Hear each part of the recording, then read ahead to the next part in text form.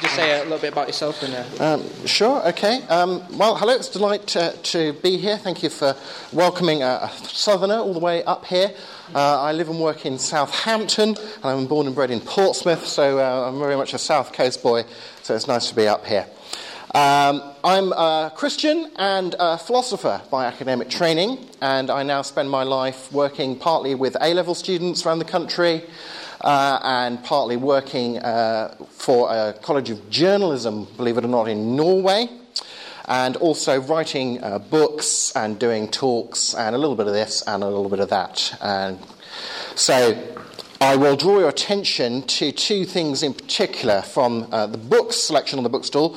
One is my previous book, A Skeptic's Guide to Atheism, which is really a response to the new atheist movement as a whole. And there is a chapter in here that particularly deals with the whole question of science and Christian faith and the relationship between them. So let me plug my own book, and also let me plug a book by a guy called John Lennox, who's a philosopher of science from Oxford University, and his book, God's Undertaker, Has Science Buried God? Now in its second edition, is also, I think, a very good book, a very readable book, a very interesting book on the relationship between Christianity and science. This talk is based on a paper that I published originally in Norwegian, in a Norwegian apologetics journal, but we have some copies in English for you here tonight.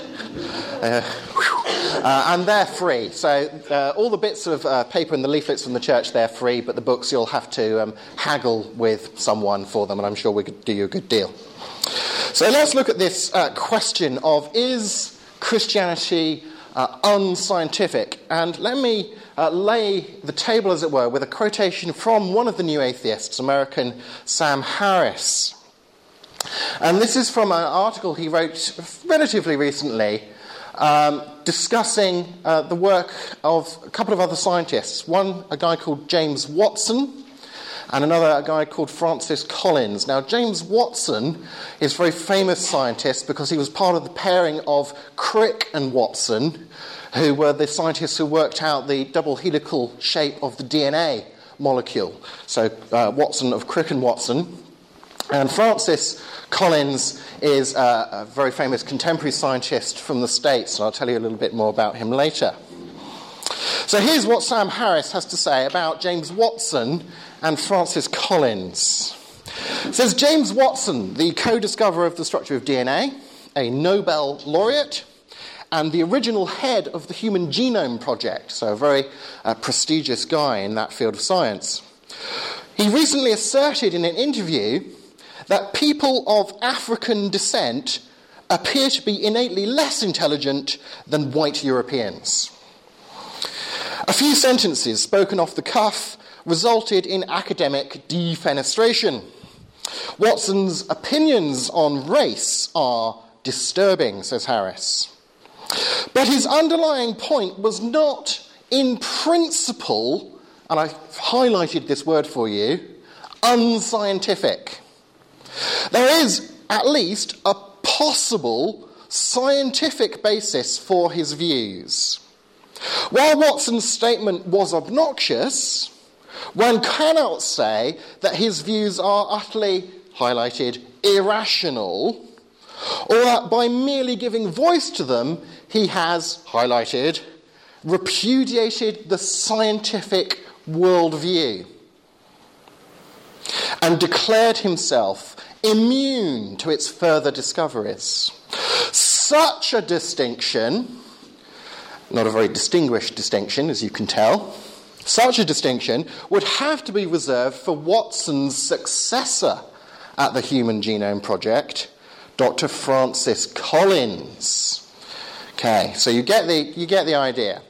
Watson gives vent to some racist views, but he's not, in principle, being unscientific or repudiating the scientific worldview by doing that. No, that kind of status of being even worse than being racist applies to Dr. Francis Collins, Watson's successor at the Human Genome Project. Why, you might ask? Well, here's the reason why. It's because Dr. Francis Collins is a Christian. That's why. So you can see the accusation here. Being a Christian means being unscientific, repudiating the scientific worldview, and it's basically worse than being a racist. Well, is Harris right about that? Well, here's where I go into typical philosopher mode, and I say, well, it depends what you mean by, and then spend a little while looking at the definition of some things so that we are all talking in straight and agreed lines, as it were. Depends what you mean by science, for example. What is science? What is being unscientific? And, of course, what is Christianity? And perhaps when we've hammered some definitions of these things out, it'll become more clear whether or not Harris is correct. So let's begin with what is science. You'll find on your tables there is an outline of the lecture, which I give you the main kind of bullet points and the quotations that I use, because I often find people come up to me afterwards and say, oh, could I have this quotation or that quotation?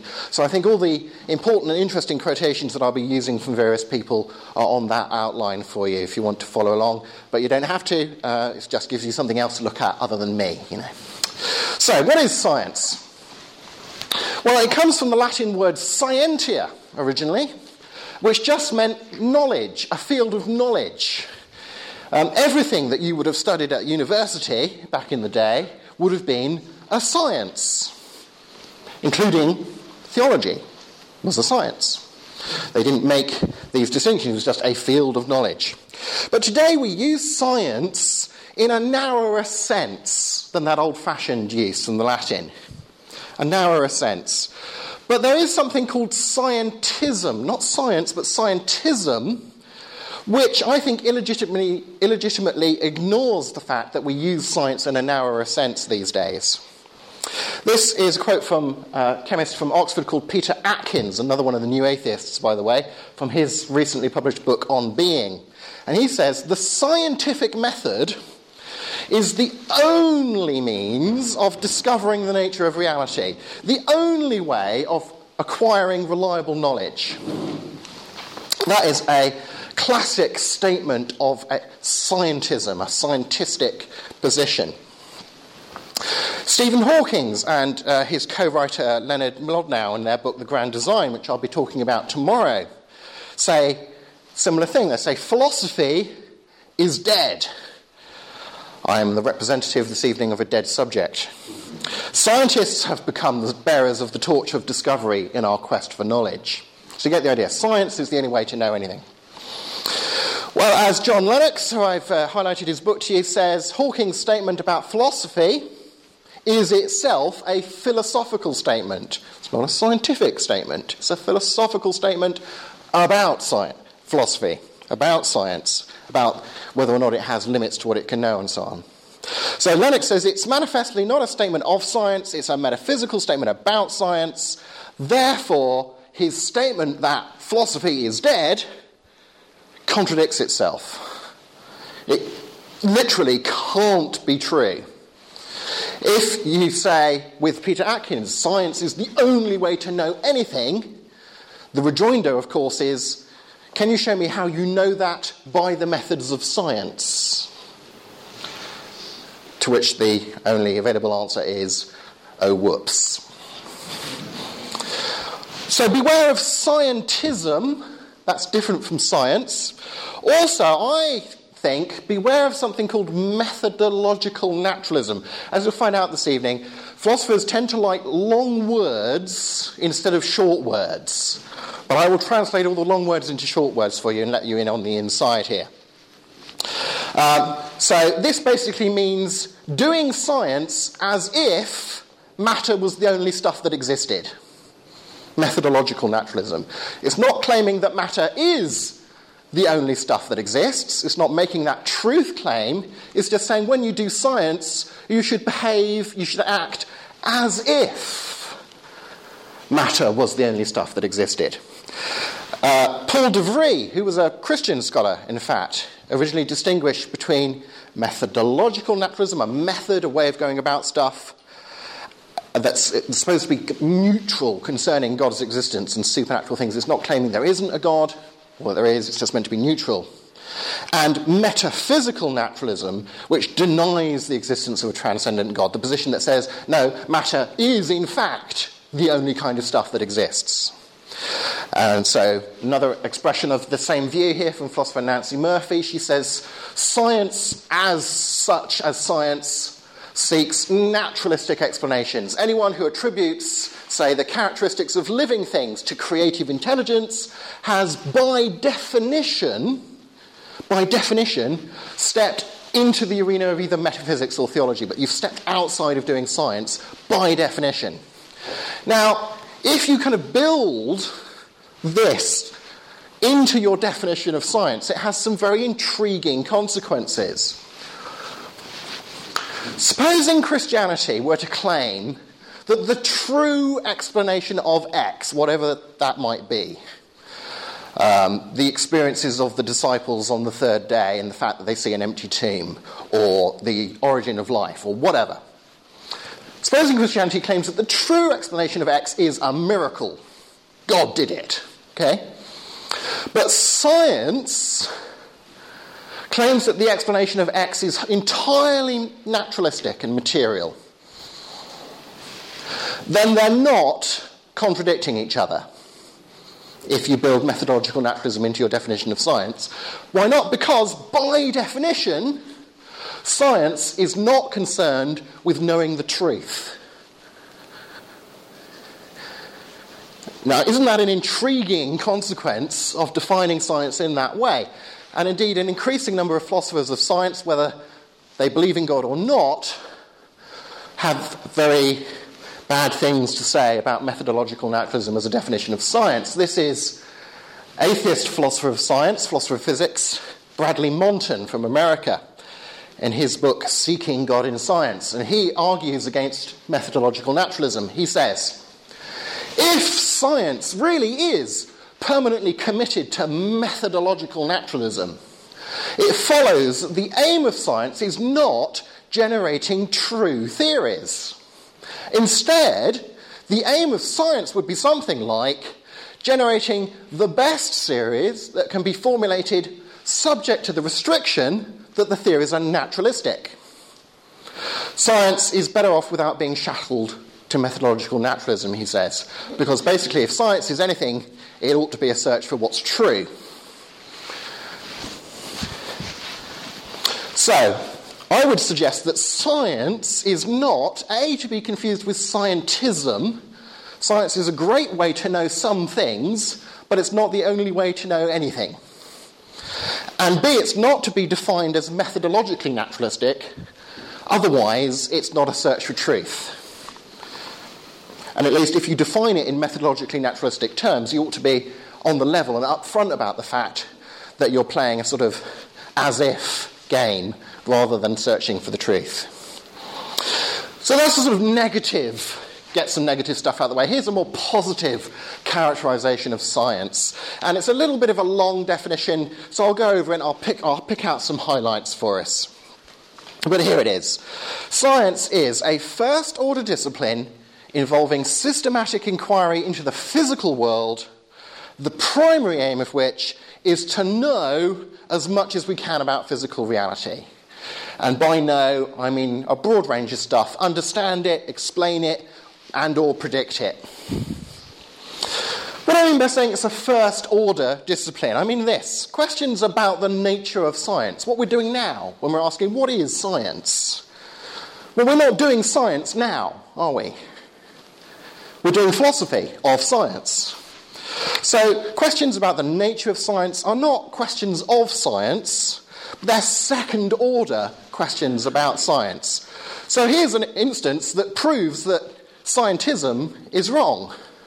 Because if science is the only way to know anything, then you can't even ask the question, what is science? Secondly, I said that science was concerned with understanding, knowing about physical reality. And I guess here I'm talking about than what we might call the natural sciences, rather than some of the softer sciences, as it were. That is, first-order scientific knowledge about physical reality, however much you know about physical reality, that doesn't exclude you knowing through, say, philosophy, stuff about non-physical realities, about spiritual realities. How could any amount of knowledge about physical stuff tell you about non-physical stuff, or whether or not there was non-physical stuff on its own? So it's focused on the physical. And again, here's some long terms which I shall let you on the inside of. Science is neither epistemologically nor ontologically omnicompetent. Woo!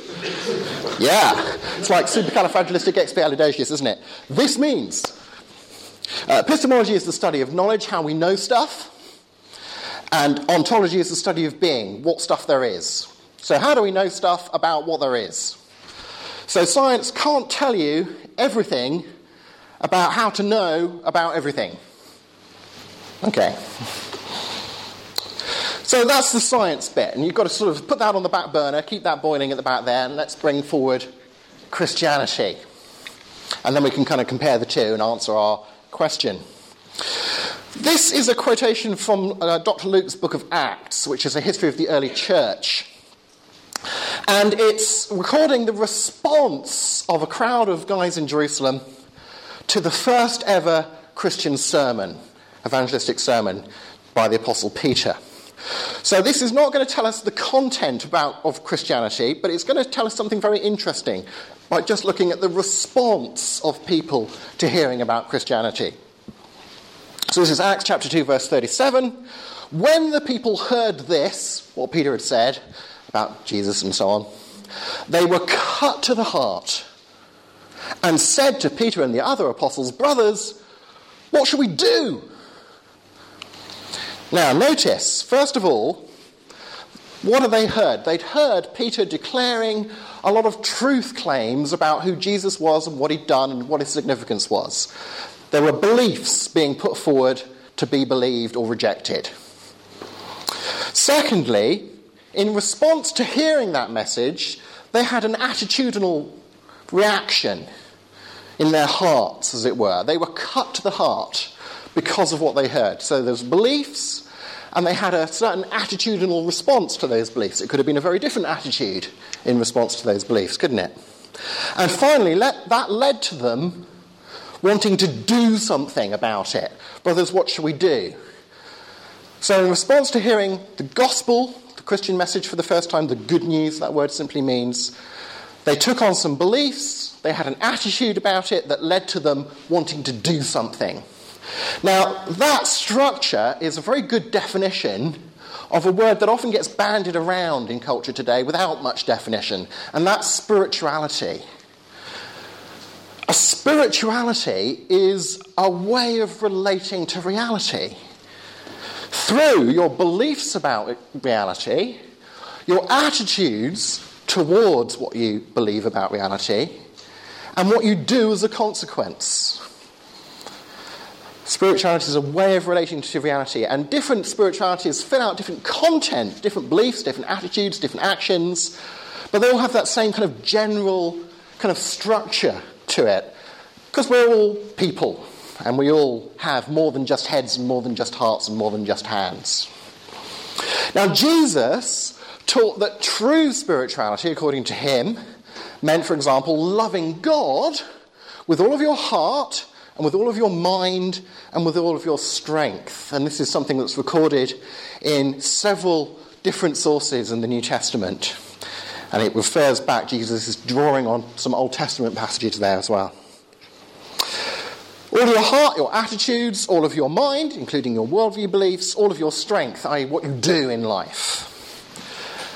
So Christian spirituality means loving God and love self and neighbour as you love God with all of yourself, all of your beliefs, all of your attitudes, all of your actions. And any spirituality as well you could kind of put into this sort of self-reinforcing feedback loop because we believe certain things and we have certain attitudes, we tend to live in a certain way, and because we live in a certain way, we tend to continue believing certain things and doing certain things which reinforces our beliefs and so on. Which is why it can, you may have noticed, be very tough sometimes to get people who have one spirituality to abandon it and move to a different one. It can be tough to make an atheist abandon their spirituality. They have a spirituality, it's just a very different one. It can be very tough to get a Christian to abandon their spirituality. And people on both sides are, of course, trying to advocate that they think they've got the true spirituality and the other guys have at least got something significant wrong, even though, of course, there are areas of overlap.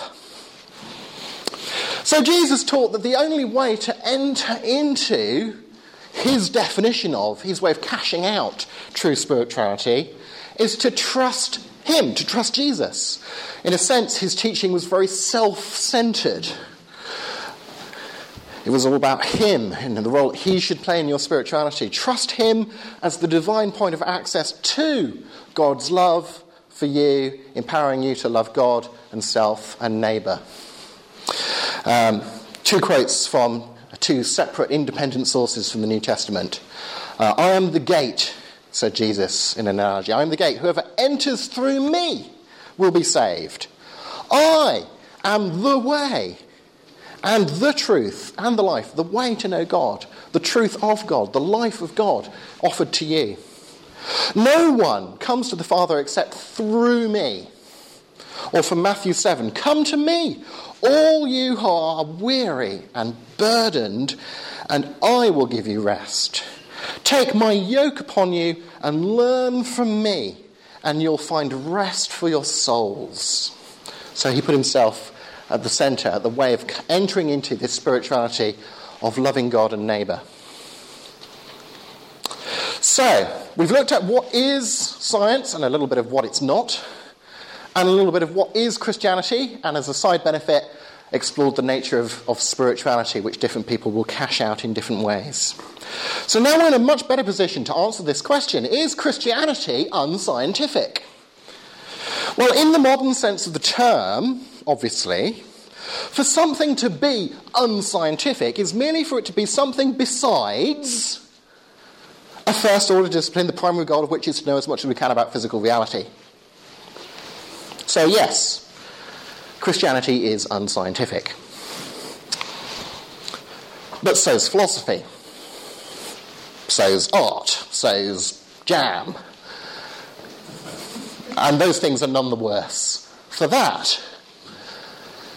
So we seem to have sort of lost the sense from Sam Harris that this saying Christianity is unscientific is meant to be a criticism, isn't it? It's meant to be an allegation. It's meant to be something that I'm meant to be, as a Christian, defensive about. And yet, if I'm going to be defensive about that, it seems I have to be very defensive about my breakfast jam as well. So I think what he's really saying, what he really means to say, as it were, is that Christianity is anti-scientific. Well, in response to that accusation, so we need to distinguish between being unscientific and being anti-scientific. Being anti-scientific surely means being in active opposition to some essential element of what science should properly be understood to be. Just think a few side points with me here. Disagreeing with scientific theory X. Now, I'm sure all of you can probably imagine a scientific theory X that lots of Christians disagree with, but I'm not going to mention it here, but I am talking about it tomorrow afternoon. But let's just leave it general for now. Okay. Disagreeing with scientific theory X doesn't make one anti-scientific. I mean, theories can be scientific without being true, and scientists do disagree a lot about what theories are true. Adopting an anti-scientific position of some kind might lead you to reject some scientific theory, X, Y, or Z. But the mere fact that someone rejects a particular scientific theory doesn't prove that they've adopted an anti-scientific position. They might have rejected it for perfectly good scientific reasons. No, rather, being anti-scientific really means being committed to a position, a belief, an attitude, an action, that's really in tension with something that unifies participants in the scientific project when they're having a scientific disagreement with each other. So what's really objectionable about rejecting some scientific theory or other for anti-scientific reasons isn't the rejection of the theory, it's doing it for anti-scientific reasons. It's rather the fact that one is supposed to be flouting some kind of, now again, slightly highfalutin terminology here, epistemic virtue. That means a good way that you ought to think about stuff, that you're not thinking in the right way. As Stuart C. Hackett, philosopher, puts it, science in this narrower sense can't function without employing the universal criteria of knowledge. There's not some sort of special scientific logic separate from logic, or being reasonable, as it were. The charge of being scientific, in other words, really boils down to the charge that one is irrational. That's all that's being said. And actually note in the quote from the beginning how Harris slides in that quote from calling Francis Collins's faith in principle unscientific, and then later on, as if it were a synonym in the article, he says utterly irrational. That's what he really means. That one is flouting or rejecting some proper, good way of thinking about stuff. Now, faced with that charge, you only have a limited number of options. There's only a limited number of get-out clauses for the Christian here, faced with that kind of accusation. We could try and show that we're not flouting or rejecting a relevant, good way of thinking about stuff. We could show that that supposedly good way of thinking about stuff should be limited in some way, or perhaps overridden by a more important good way of thinking about stuff. Or we could show that this supposedly good way of thinking about stuff is actually itself irrational and should be rejected by right-thinking people. Let me give you some concrete illustrations. Occam's razor often comes up in this context. This is William of Ockham. Sometimes he's spelt slightly differently because it was pre-standard spelling. He was a monk in the medieval period. That's probably why he's been using his razor this morning. And you'll often hear Occam's razor used in discussions, usually in this kind of way. Objection, naturalism or materialism is simpler as a view of the world than theism is. After all, if you're a materialist, you only have to believe in one kind of thing. If you're a Christian, you have to believe in at least entirely different categories of stuff, natural and supernatural. That's much more complicated, isn't it? But the response to that kind of argument is to note that the virtue of simplicity, and yes, simplicity in your explanation of things is a virtue. But that virtue is limited and meant to be overridden by the greater virtue of explanatory adequacy. If you've got a simple explanation for some data that's too simple, that's not adequate to explain the data, all you've got is a simplistic explanation. And it's much better to go with the more complicated but adequate explanation.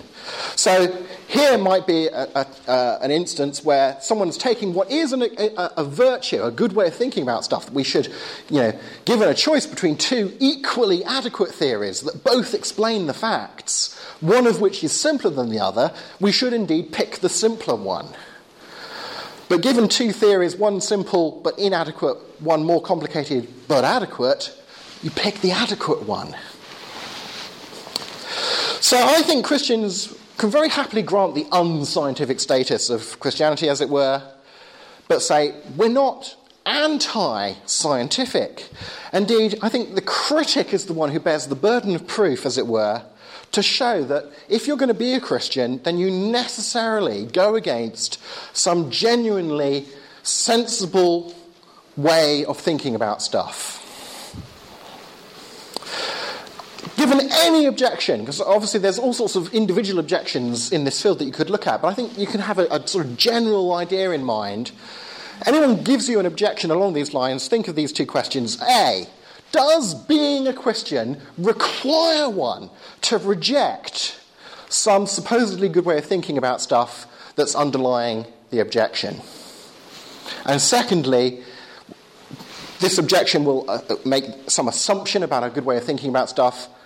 Is this accusation grounded in a sound, a properly formulated, a well thought through good way of thinking about stuff, or a badly thought through one?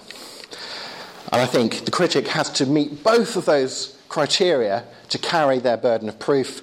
And of course, since I remain a Christian, my attitude would be I don't think anyone's managed to meet both criteria. So let me again give you some examples. Objection. This is from New Atheist Victor J. Stenger from his book, The New Atheism. He says, faith means having belief in the absence of supportive evidence and even in the light of contrary evidence. That's what having religious faith means. Rebuttal. Okay, whilst science surely should repudiate blind faith, the very fact that we can qualify this by saying, well, that's blind faith, should tip you off to the fact that maybe there's a distinction between blind faith and faith. While science surely should repudiate blind faith in the teeth of at least sufficient contrary evidence, well, so does Christianity. Christian faith is not to be defined in that way. Christians believe that they're not believing in the face of overwhelming evidence. Now, they might be wrong about that, but as a matter of definition, that's not what they think they're doing. That's not their intent. But according to Victor Stenger's definition, it is. In other words, this criteria fails to pass our first question. Sam Harris, on the other hand, fails to pass the second question. He says, Christianity means repudiating the scientific worldview. Well, why? Basically, when you think about it, because it means repudiating metaphysical naturalism. Response, well, of course, being a Christian entails not being a metaphysical naturalist. Sure. But then a commitment to naturalism is not an essential element of science. I don't even think a commitment to pretending that naturalism is true. Methodological naturalism should be a component of science, let alone the actual belief that naturalism is true. So this fails to meet criteria 2. Now, so far, happy houses, all getting along. But there are, of course, overlapping interests between science and Christianity. The fact that Christianity is unscientific doesn't mean that it's got nothing to do with science, that the two never come into contact, as if they live in sort of hermetically sealed compartments of the Titanic or whatever. Same thing could be said of philosophy, art and jam. Thomas Aquinas, I've already mentioned him, I think he said theology was the queen of the sciences, aided by her handmaiden philosophy. The area so we now call science was called natural philosophy, and everything else was, theology was sort of supernatural, as it were. Christianity and science will have overlapping interest in all of these different areas of spirituality. It's not just a sort of intellectual game going on here. Think about the attitudes that you have to have as a person of Christian faith and as a scientist. Both will have an overlapping interest in the value of things like community. Science is a communal activity, and it depends upon people's commitments to that community, their attitudes towards one another, their attitudes towards how you should think about things. Whether or not to falsify your research to get that extra grant money or whatever, a lot of that's a matter of the attitude of the heart. What about actions, ethics? There's obviously a big overlap of interest between Christians and scientists in the field of ethics, in the field of the ethics of research, in the ethics of technology, the application of science, in environmental sciences and so on. And, of course, at least at certain points, I would say there's an overlap in beliefs about reality. Knowing about empirical reality does overlap. Christianity is not one of those spiritualities that just gives you a philosophy or an ethical system. It is a spirituality that puts its neck on the empirical block, as it were, and says things like Jesus really was dead, really was put in a tomb. That tomb really was bodiless on the third day. Various people really did sincerely believe that they'd met him alive again. What's the best explanation of that? The Christian explanation is Jesus really did rise from the dead. It's clearly an adequate explanation. Have you got a simpler and or more adequate one? There's an empirical overlap there. Sciences such as archaeology could certainly, in principle at least, have something relevant to say to that kind of question. As Professor J.P. Moreland, a philosopher from the States, says, Christianity claims to be a knowledge tradition. A knowledge tradition. I love that terminology. And it places knowledge, not merely truth, at the centre of proclamation and discipleship. That when Jesus says, take my yoke and learn from me, he means learn from me stuff that's true and that you can know. The Old and New Testament, says Moreland, including the teachings of Jesus, claim not merely that Christianity is true, but that a variety of its moral and religious assertions can be known to be true. May be wrong or right about that, but that's what it claims.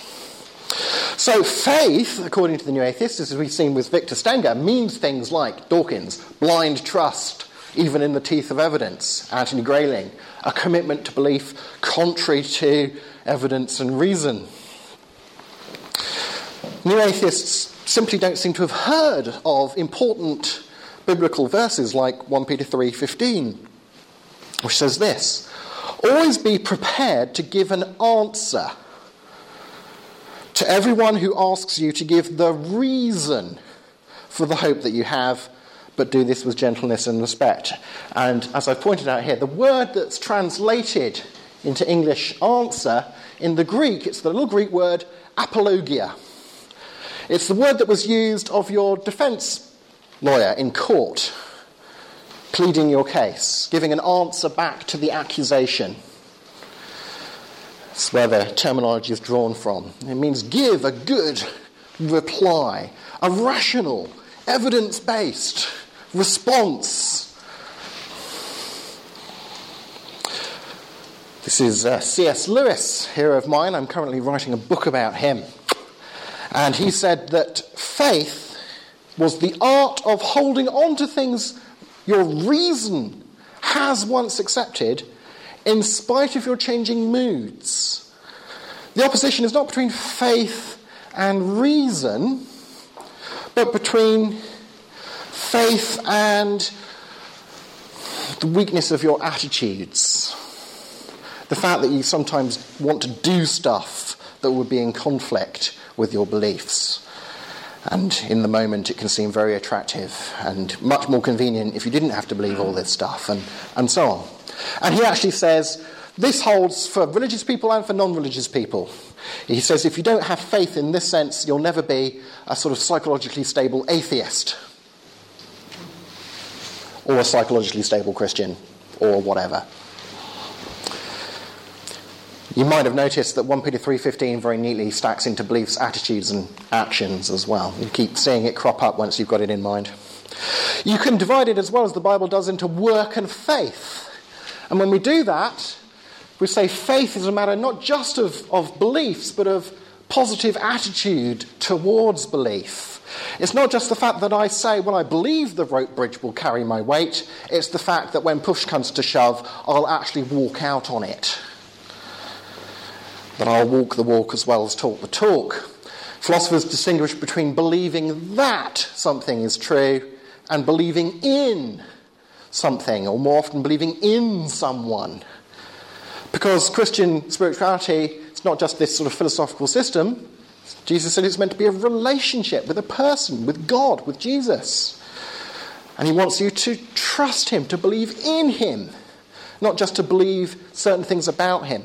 Indeed, there's a verse in the New Testament that says, the demons believe in the existence of God and Jesus and so on, and tremble. They hate him. And they're like, ugh.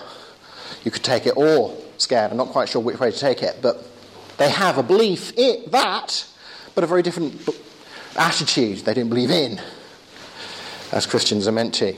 So faith is just simply trust, and everyone, including scientists, even when they're doing science, exercises trust.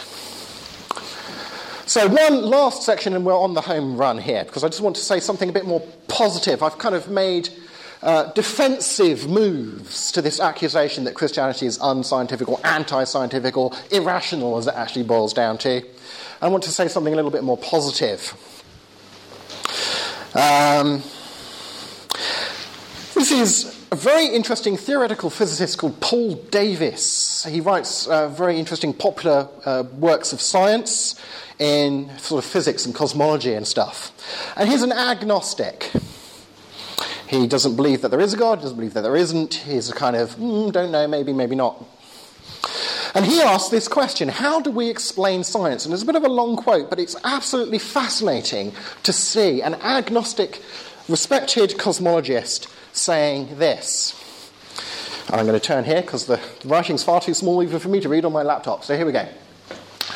The worldview of a scientist, even the most atheistic scientist, is that essentially of monotheism.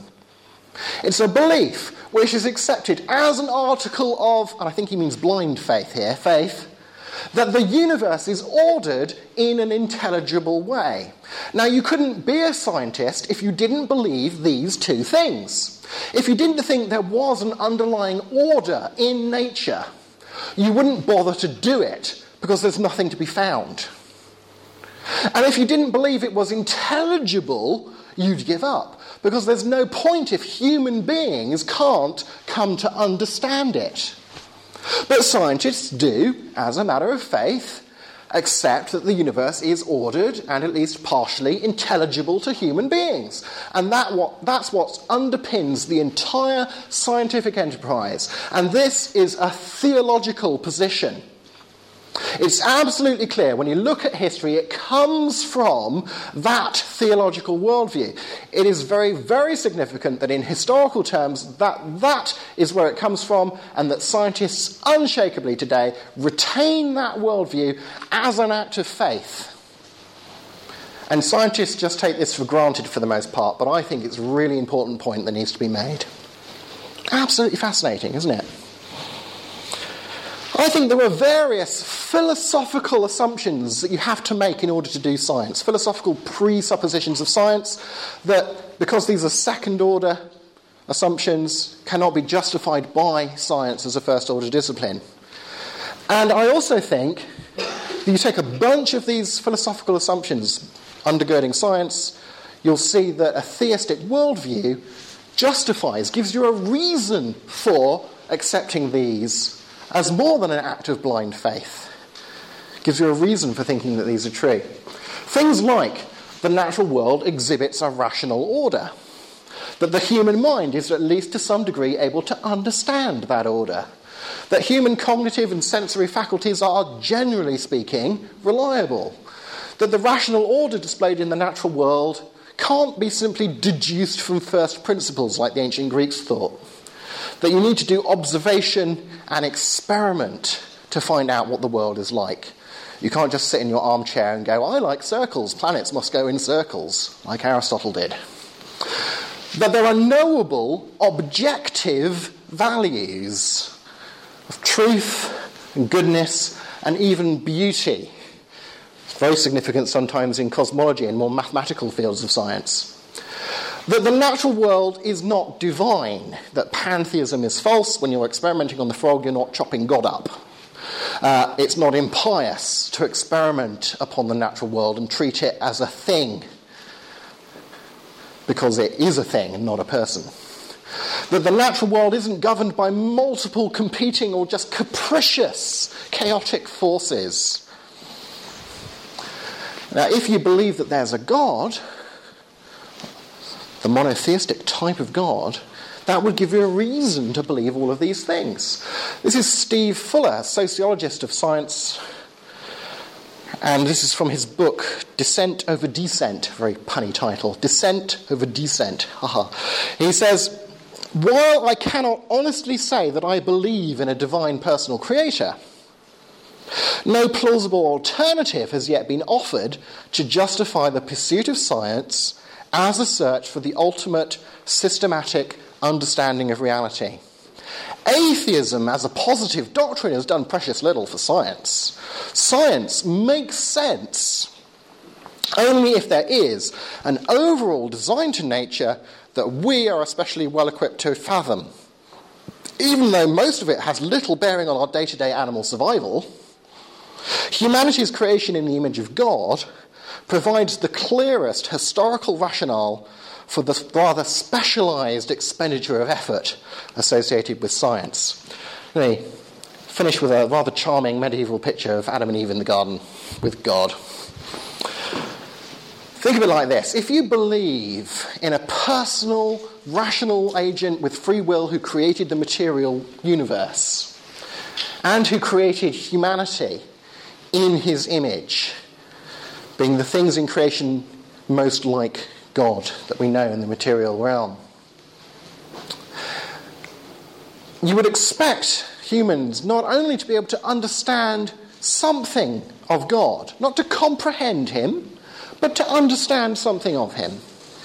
You might also very well expect those beings made in God's image to be able to fathom something of the world out there, because the underlying rational order in the world out there and the way we're designed to think about things in here both come from the same consistent, rational, good source. And so you expect these two things to be able to fit together. So is Christianity unscientific? Yes, in that Christianity is not science, but that's trivial. No, in that Christianity is not anti-scientific. I don't think anyone has ever met the criteria for establishing that. No, in that science can't tell you how to know everything or everything that's to be known. No, in that Christianity is itself a knowledge tradition in that wider sense of science. No, in that Christianity, historically speaking, actually helped give birth to science as we understand it in the modern world. And no, in that theism, at least, the theistic component of Christianity, provides you with philosophical warrant or justification for doing science as more than a matter of blind faith. So almost kind of ironically and a little bit provocatively, I could end by saying it's not Christianity that's anti-scientific by being a matter of blind faith. It's doing science without believing in God that's anti-scientific because it's a matter of blind faith.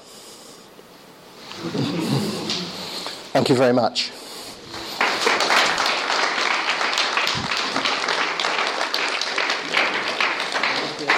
We're just going to go for a quick coffee break.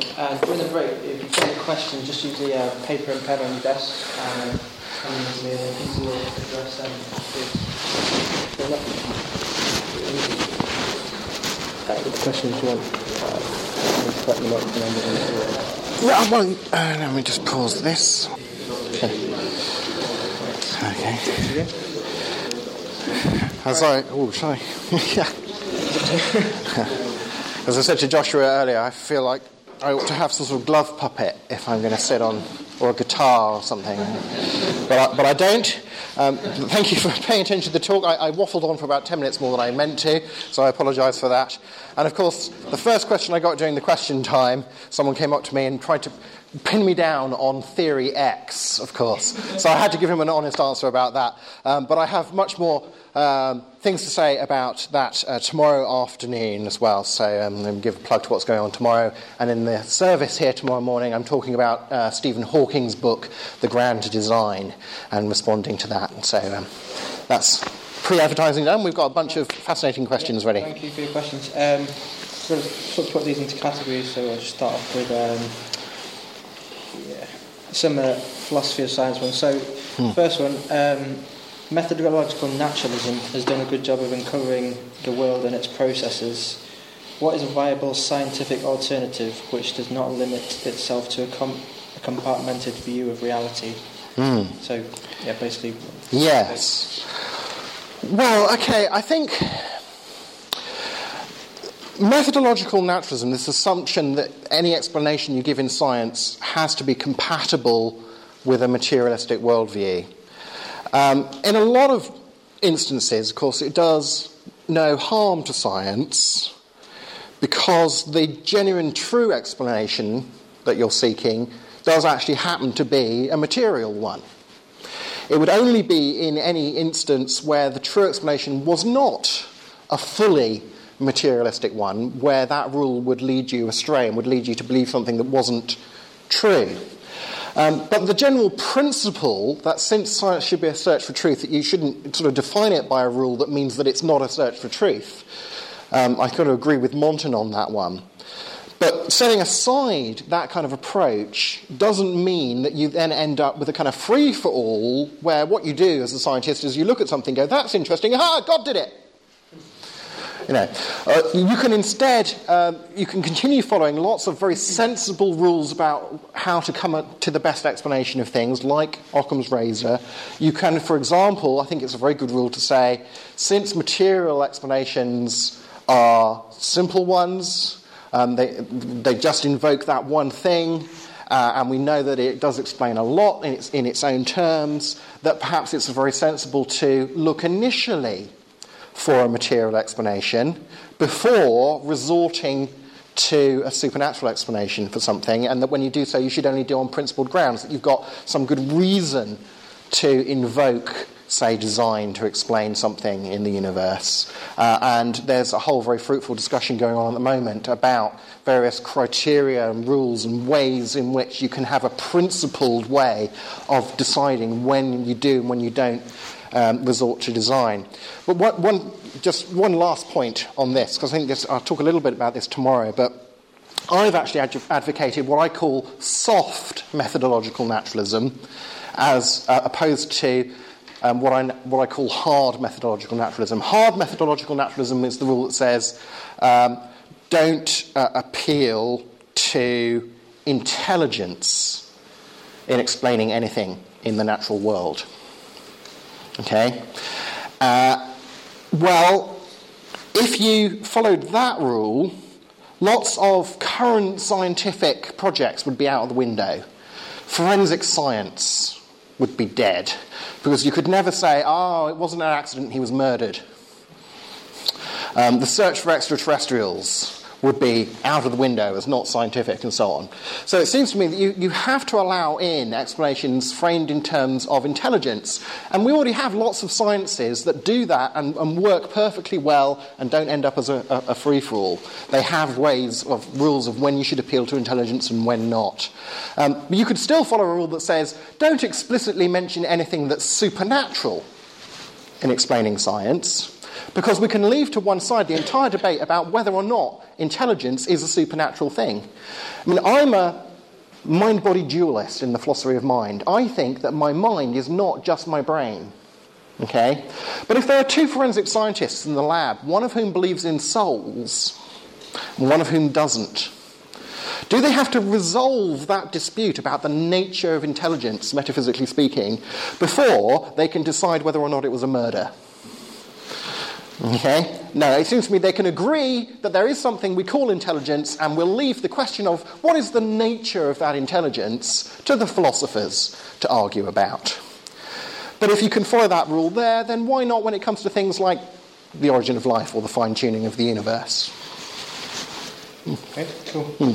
I think another philosophy says that as we are moving into a postmodern worldview, is the quest for scientific rationalism losing its relevance?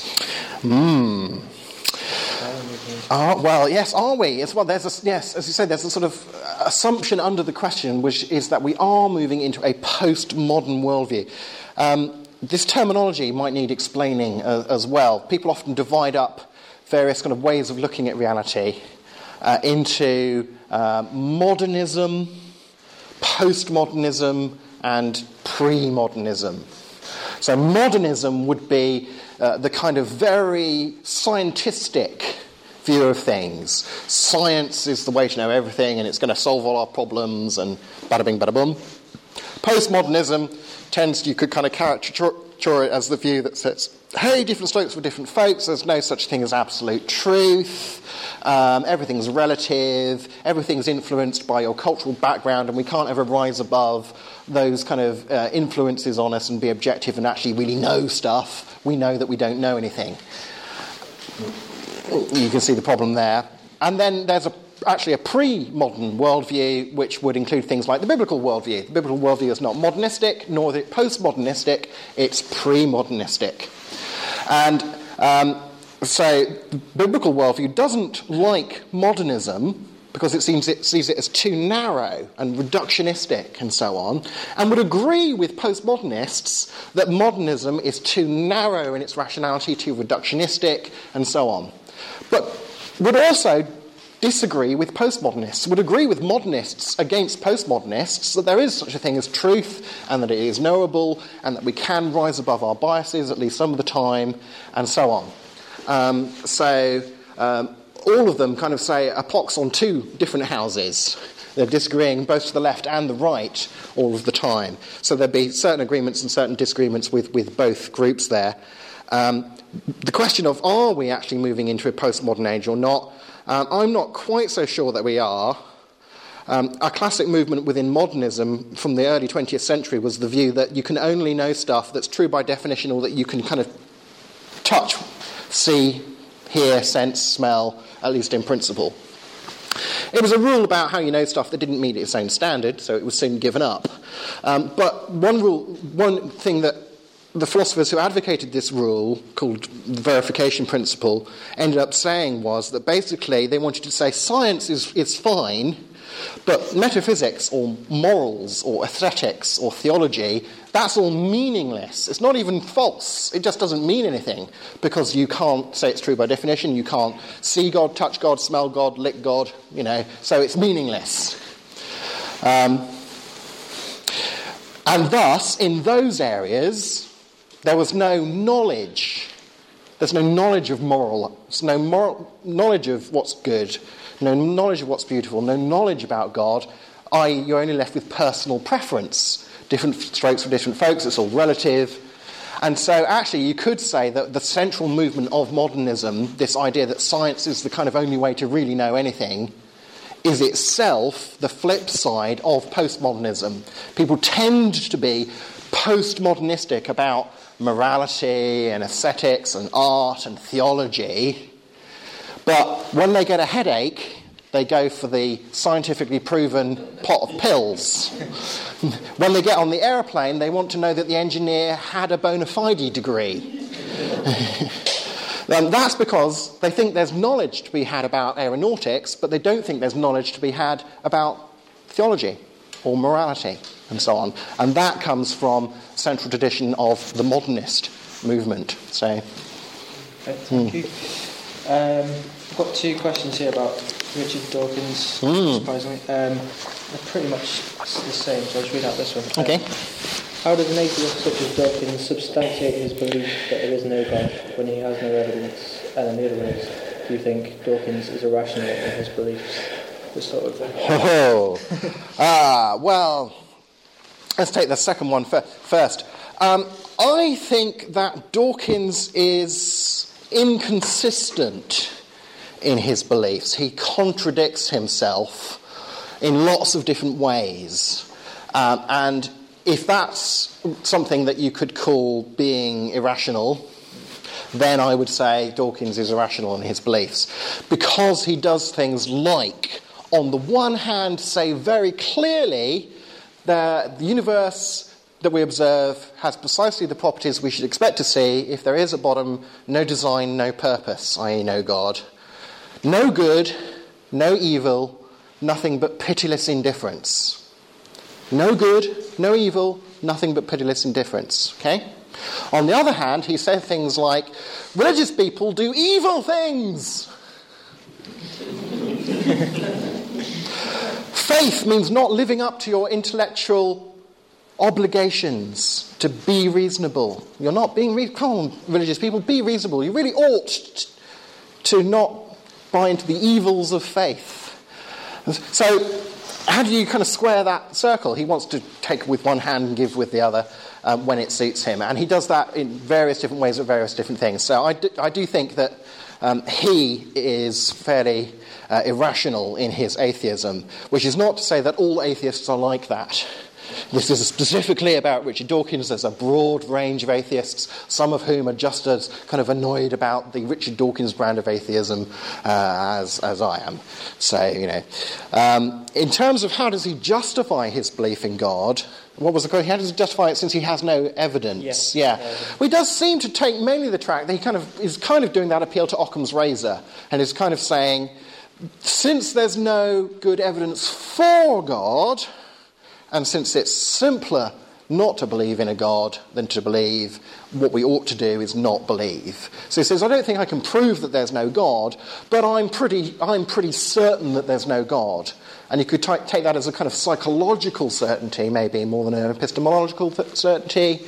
But his basic argument is really there used to be decent reasons for believing in God, particularly the apparent design of the world. Then Charles Darwin came along and completely undermined that intuition by showing a simpler alternative explanation. Evolution by natural selection. Okay, and that undermined any good reason for believing in God. Bring in Occam's razor, so you shouldn't believe. Now, of course, when you ask Richard Dawkins, how does he know that evolution can indeed explain everything about the natural world that seemed to indicate design to us before we knew about Charles Darwin? He says, well, you know that that's true from your armchair without appealing to any evidence, because the only alternative explanation of the apparent design of the universe would be that there's a God. And that's not reasonable. And we know it's not reasonable to believe in God because we've got this simpler, alternative, better explanation of the apparent design of the universe. Evolution can do it all. And how do we know that evolution can do it all? Because the only alternative would be to appeal to God. And he argues in this great big circle.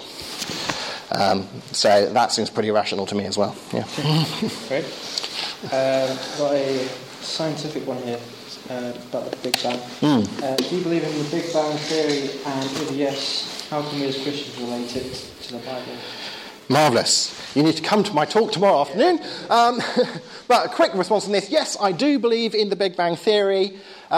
It actually supports the central claim that Christians would make about creation, what I would call the doctrine of creation, and I'll be talking about that in tomorrow morning's Sunday service. I think there's a good argument to be had from the fact that the physical universe had a beginning to the conclusion that it must have had a beginner.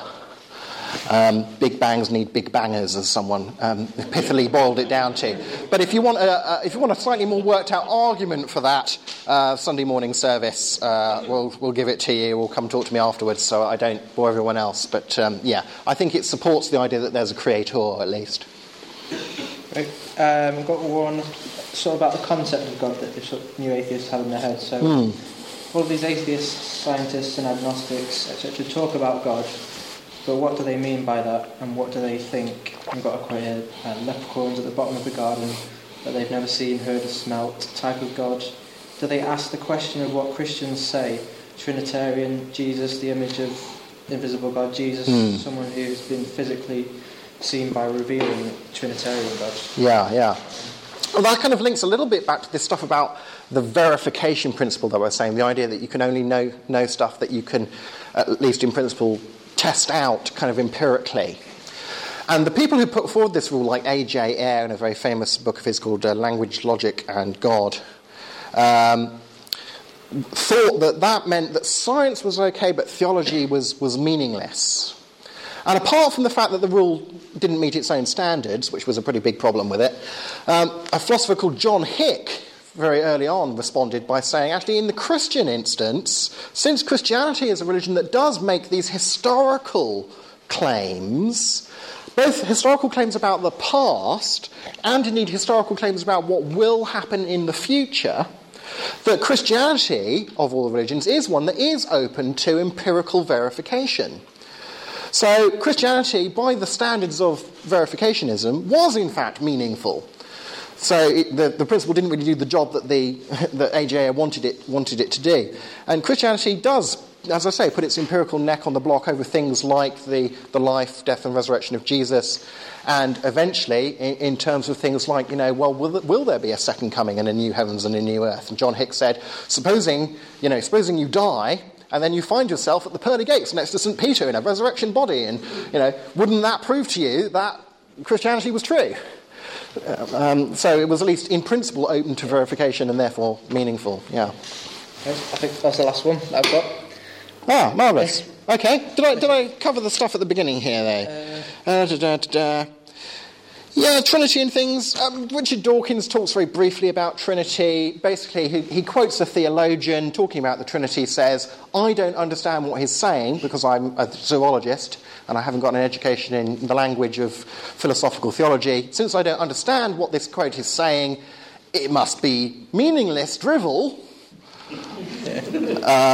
Because, I'm a clever guy and I'd understand stuff if it were meaningful. Therefore, it must be all a load of baloney. And that's genuinely how he basically argues about it. Yeah. I think that's it, unless you've got anything else to... Okay. No, I have nothing to add. I won't detain you any longer unless you want me to. I'm very happy for you to come and talk with me one-on-one, and I'll have turned off my podcast recording equipment, so no fears on that score. Thank you very much. Thank you.